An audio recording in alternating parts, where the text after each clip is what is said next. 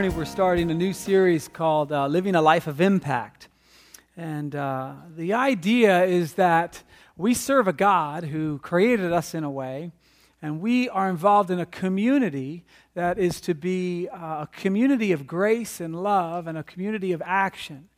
And so God would somehow change us in a way that's so radical that we would not think so much about ourselves, but we would begin to think about each other and then the world around us, and that we would live in such a way that people would take notice and that we would be able to impact the world around us.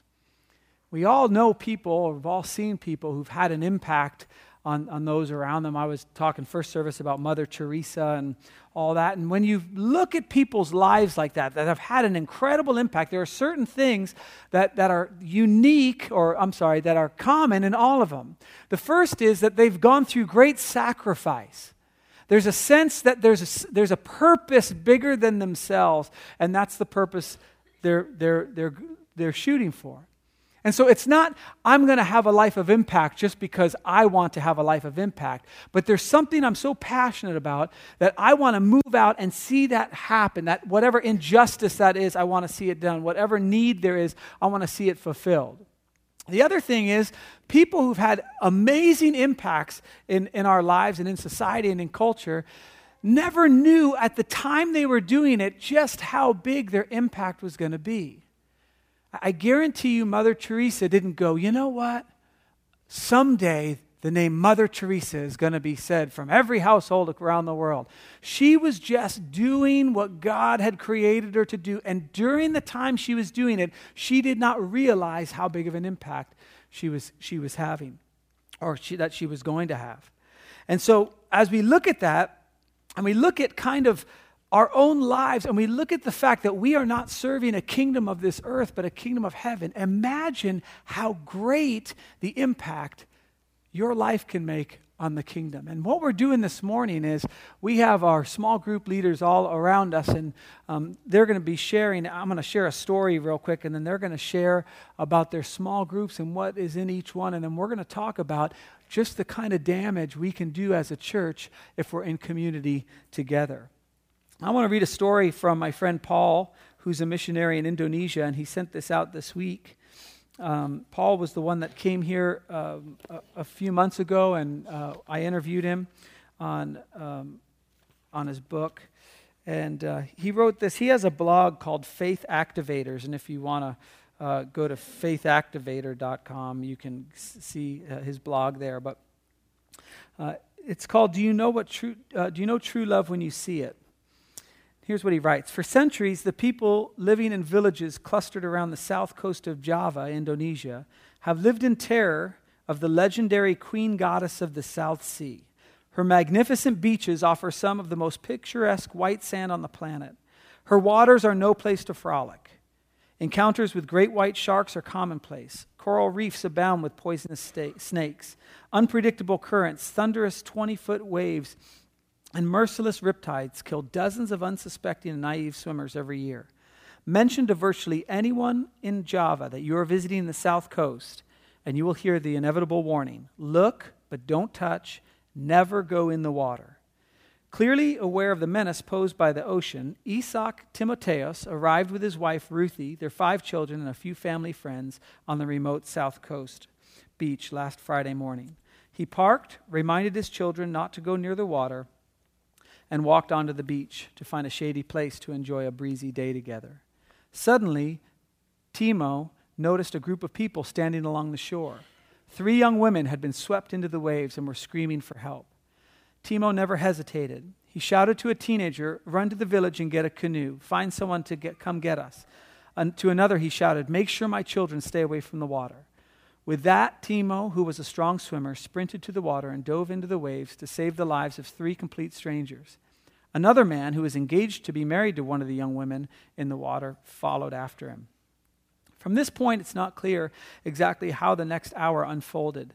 Villagers ran onto the beach but vowed they would not go in the dangerous water. 2 of the 3 women were saved. But Timo, the other man, and his fiancée, exhausted from battling the riptides, were sucked under and drowned in the waves. A half hour later, their bodies washed ashore. The news of Timo's drowning sent shockwaves through our city over the weekend. Not a person was surprised that Timo would unhesitatingly risk his life on behalf of others. After all, he made a habit of sacrificing himself on behalf of others. A decade earlier, Timo felt the call to resign from his prestigious position as a high-level manager in a pharmaceutical company to devote his life to full-time youth ministry, passionately burdened to win souls of the youth to Christ. Timo sold his house, entered seminary, and led his wife and children on a journey of faith. Living on the edge of poverty, Timo devoted himself to sharing the gospel with teenagers, offering counseling and doing everything in his power to serve them. Over the next decade, Timo's name became frequently mentioned in the testimonies of hundreds of people. The day I was introduced to him, I immediately sensed there was a man I wanted to emulate. His humility was so refreshing. His passion to seek and save the lost was radical. Inspired by his relentless determination to serve youth, I decided that I would do all I could to support his dreams. Mustard Seed joined Timotheus. Mustard Seed is the name of the organization that Paul's with. Mustard Seed joined with Timotheus to open the Mailang Youth Center, or MYC. Over the years, MYC has impacted the lives of hundreds of teenagers from 11 high schools in our city. The ministry offers counseling for youth, outreach programs, evangelistic events, and intensive discipleship. Last Wednesday, I met with the staff of MYC for one of our weekly leadership training sessions.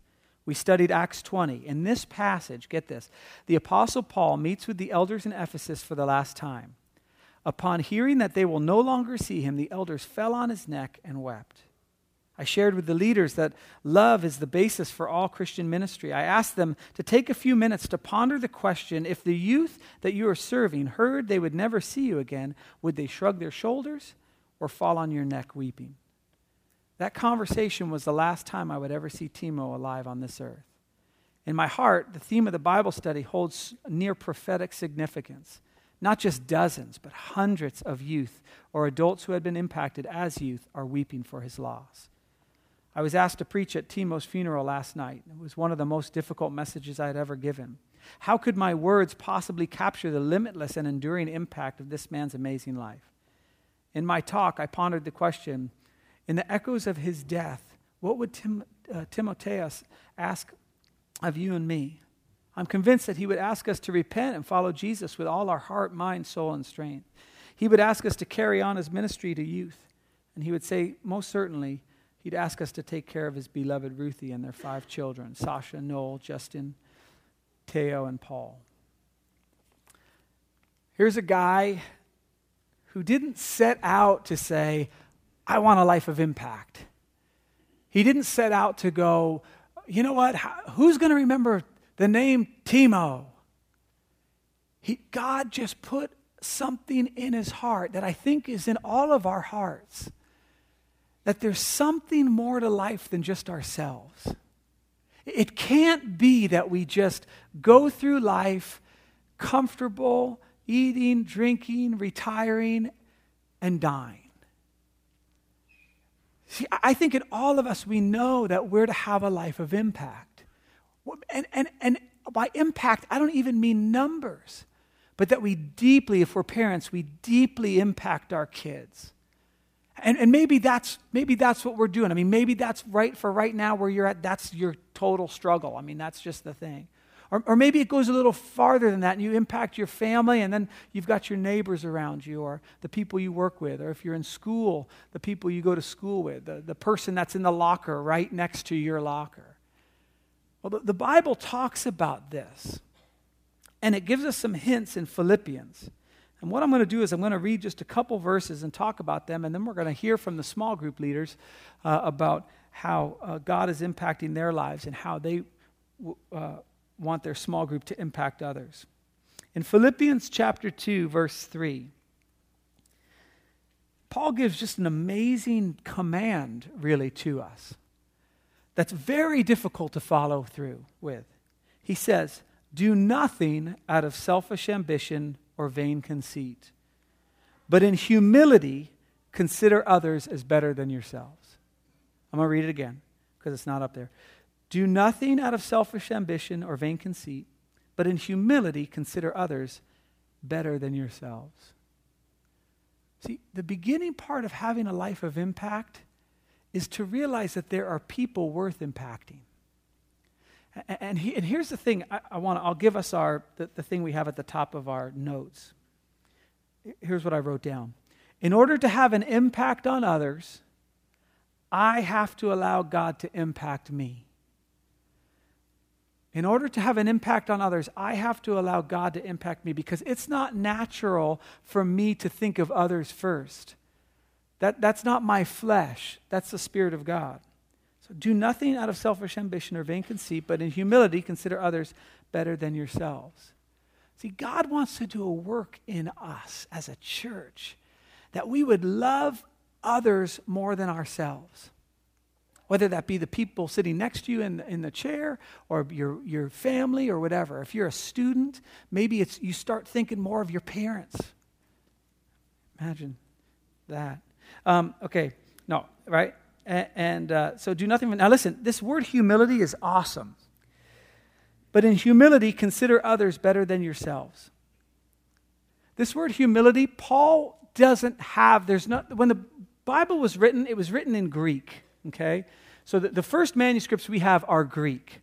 And so it's hard for scholars, sometimes they'll come to a word and they read it in the Greek and they got to figure out what is it. And so what they'll do is they'll look at other writings that they have from the Bible, but they'll also look at other secular writings from that time to understand what is this word that Paul's using. There is no word for humility. Paul had to invent a word. He had to put two words together. Lowness of mind. You have to think less. A humility of mind is what the New American Standard says. But this word for humility, the Greek and Roman cultures didn't have a word for it. It was not something to seek. You didn't seek after humility. You sought after self-promotion. And so this was an entirely new thing in the Greek. Now imagine this. That word, so Paul uses it there, and he uses it in a couple other places. It's not until 200 years later that you begin to see it in secular writings, this word that Paul invented.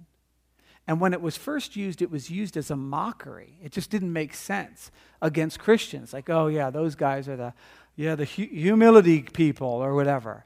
And then all of a sudden, they began to realize that, man, maybe there is something to this. Maybe there is something to serving others. Maybe God has placed this in us for a reason. Maybe we've actually been created for this.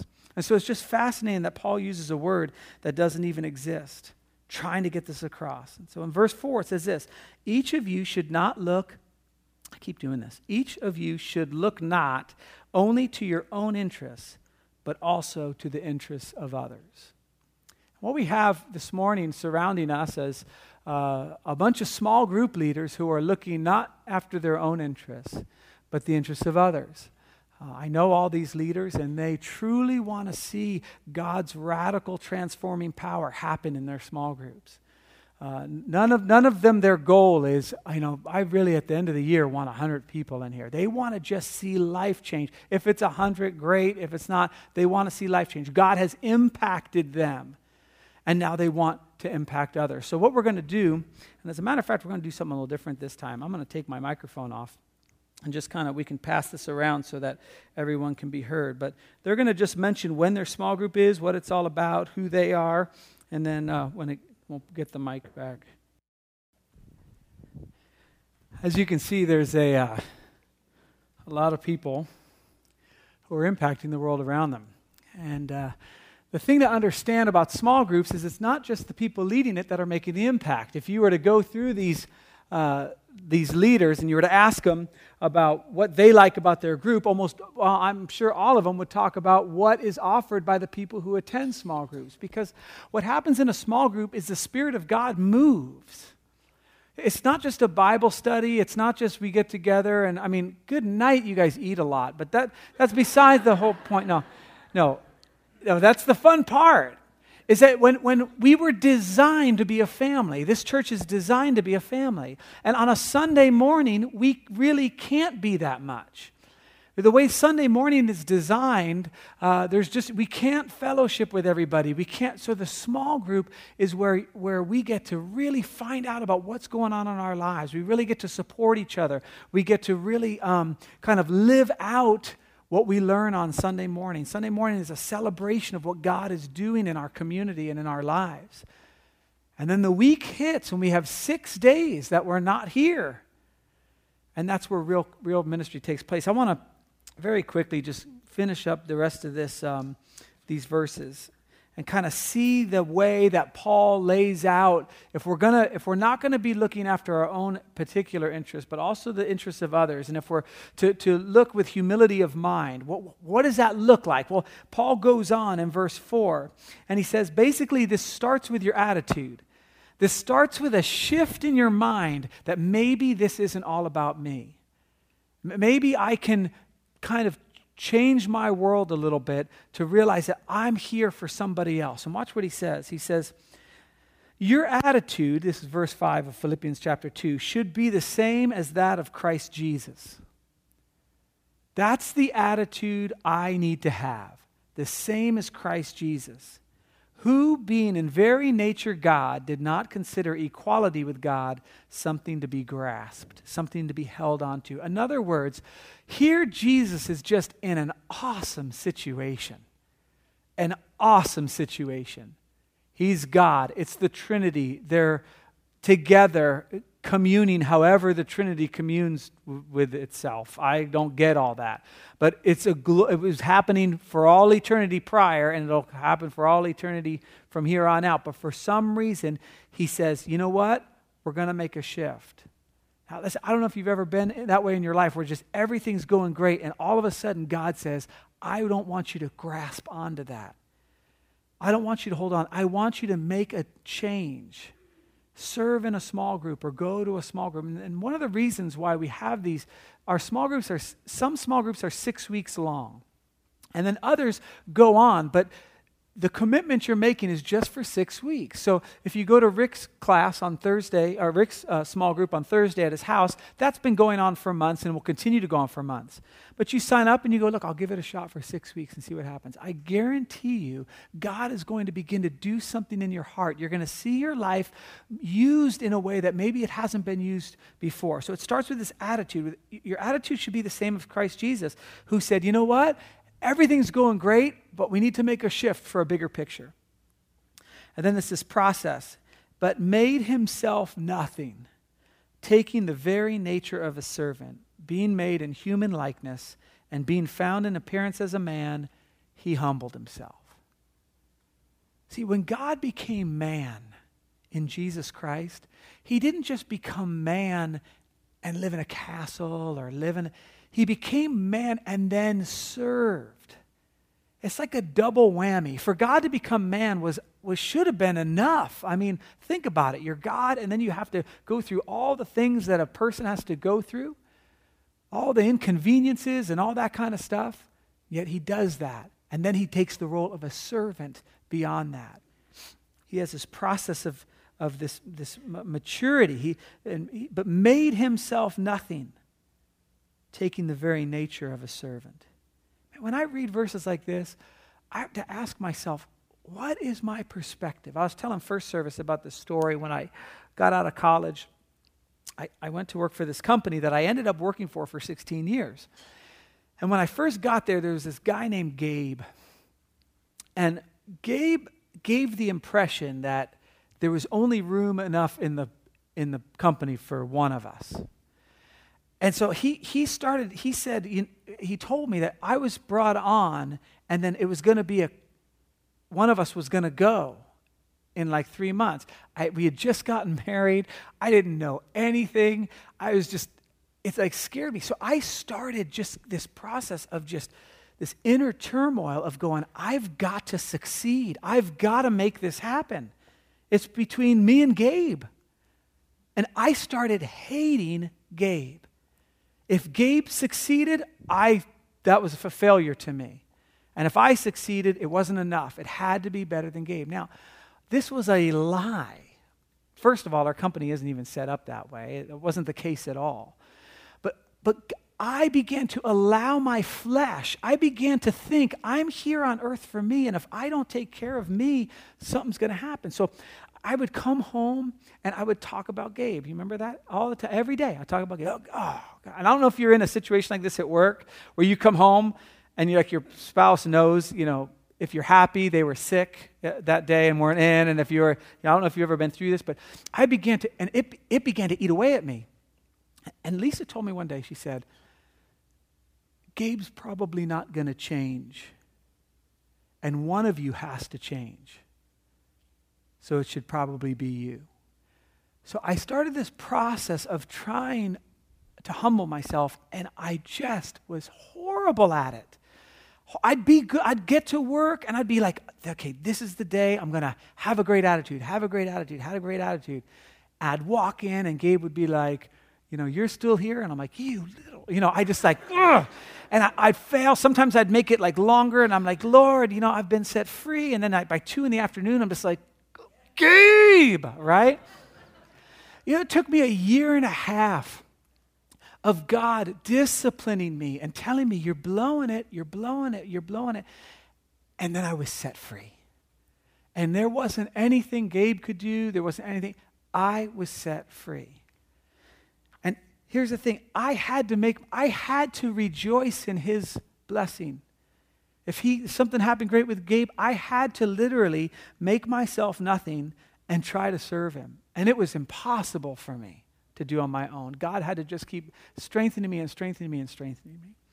Because here's what happens. This last point is just Christ followed through. I mean, he followed through. Okay, keep in mind, he was by very nature God. And he wanted to enter, God wanted a relationship with us, so he sends Jesus, that part of the Trinity, to take the form of man and to become a servant. And to every day, every minute, live a life of holiness and just keep serving and serving and serving. And it goes on, it says, and he became obedient to death, even death on a cross.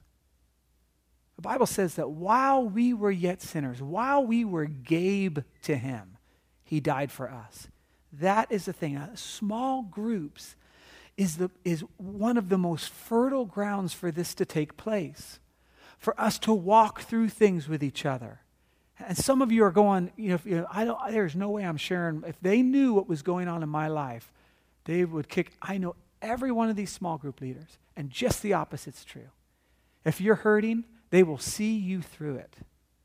And if you're not hurting, you are invaluable to people who are.